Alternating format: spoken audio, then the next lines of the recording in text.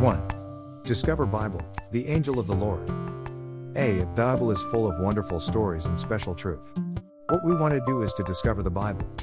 B. Psalm 119:11 says, "Your word I have hidden in my heart, that I might not sin against you." C. Nurture and grow your understanding of the Bible as you read and discover the Bible. 2. The angel of the Lord. A. In Genesis 16:7, 21:17-18, etc., we are introduced to a very important phrase, the angel of the Lord. A careful study of the term reveals it to be God Himself, in bodily form, relating personally to men. This is called a theophany. Genesis 16:7 New International Version, NIV. 7. The angel of the Lord found Hagar near a spring in the desert. It was the spring that is beside the road to Shur. Genesis 21:17-18 New International Version, NIV. 17. God heard the boy crying, and the angel of God called to Hagar from heaven and said to her, "What is the matter, Hagar? Do not be afraid, God has heard the boy crying as he lies there." 18. Lift the boy up and take him by the hand, for I will make him into a great nation. B. Carefully study Genesis 16:9-13. Genesis 16:9-13 New International Version, NIV. 9. Then the angel of the Lord told her, "Go back to your mistress and submit to her." 10. The angel added, "I will increase your descendants so much that they will be too numerous to count." 11. The angel of the Lord also said to her, "You are now pregnant, and you will give birth to a son. You shall name him Ishmael. For the Lord has heard of your misery." 12. He will be a wild donkey of a man. His hand will be against everyone, and everyone's hand against him. And he will live in hostility toward all his brothers. 13. She gave this name to the Lord who spoke to her, "You are the God who sees me," for she said, "I have now seen the one who sees me." Verse 10, only God could make such a statement.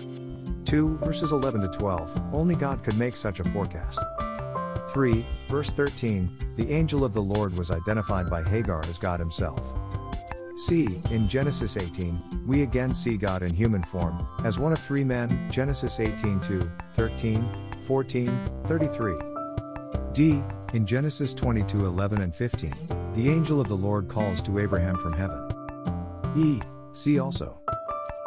Genesis 31:11, 13. Genesis 31:11 New International Version, NIV. 11. The angel of God said to me in the dream, "Jacob." I answered, "Here I am."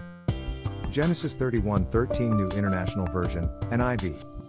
13. I am the God of Bethel, where you anointed a pillar and where you made a vow to me. Now leave this land at once and go back to your native land. 2. Exodus 3:2, 4. Exodus 32:2 New International Version, NIV. 2. Aaron answered them, "Take off the gold earrings that your wives, your sons and your daughters are wearing, and bring them to me." Exodus 32:4 New International Version, NIV. 4. He took what they handed him and made it into an idol cast in the shape of a calf, fashioning it with a tool. Then they said, "These are your gods, Israel, who brought you up out of Egypt." 3. Joshua 5:13-15 and 6-2. Joshua 5:13-15 New International Version, NIV. 13. Now when Joshua was near Jericho, he looked up and saw a man standing in front of him with a drawn sword in his hand. Joshua went up to him and asked, "Are you for us or for our enemies?" 14. Neither, he replied, "but as commander of the army of the Lord I have now come." Then Joshua fell face down to the ground in reverence, and asked him, "What message does my Lord have for his servant?" 15. The commander of the Lord's army replied, "Take off your sandals, for the place where you are standing is holy." And Joshua did so. Joshua 6:2 New International Version, NIV. 2. Then the Lord said to Joshua, "See, I have delivered Jericho into your hands, along with its king and its fighting men." 4. Zechariah 1:10-13 and 3-1-2. Zechariah 1:10-13 New International Version, NIV. 10. Then the man standing among the myrtle trees explained, "They are the ones the Lord has sent to go throughout the earth." 11. And they reported to the angel of the Lord who was standing among the myrtle trees, "We have gone throughout the earth and found the whole world at rest and in peace." 12. Then the angel of the Lord said, "Lord Almighty, how long will you withhold mercy from Jerusalem and from the towns of Judah, which you have been angry with these 70 years? 13. So the Lord spoke kind and comforting words to the angel who talked with me. Zechariah 3:1-2 New International Version, NIV. 3. Then he showed me Joshua the high priest standing before the angel of the Lord, and Satan standing at his right side to accuse him. To the Lord said to Satan, the Lord rebuke you, Satan. The Lord, who has chosen Jerusalem, rebuke you. Is not this man a burning stick snatched from the fire?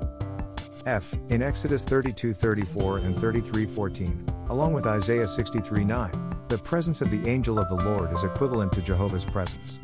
The angel of the Lord thus appears as a manifestation of Jehovah himself. Perhaps this will help you understand more clearly all Jesus meant when he said, "Before Abraham was, I am," in Hebrew, the letters for the world JHWH. Some Bible scholars thus consider the angel of JHWH to be none other than the pre-incarnate Christ, who is the word described as being in the beginning, John 1:1. John 1:1 New International Version, NIV.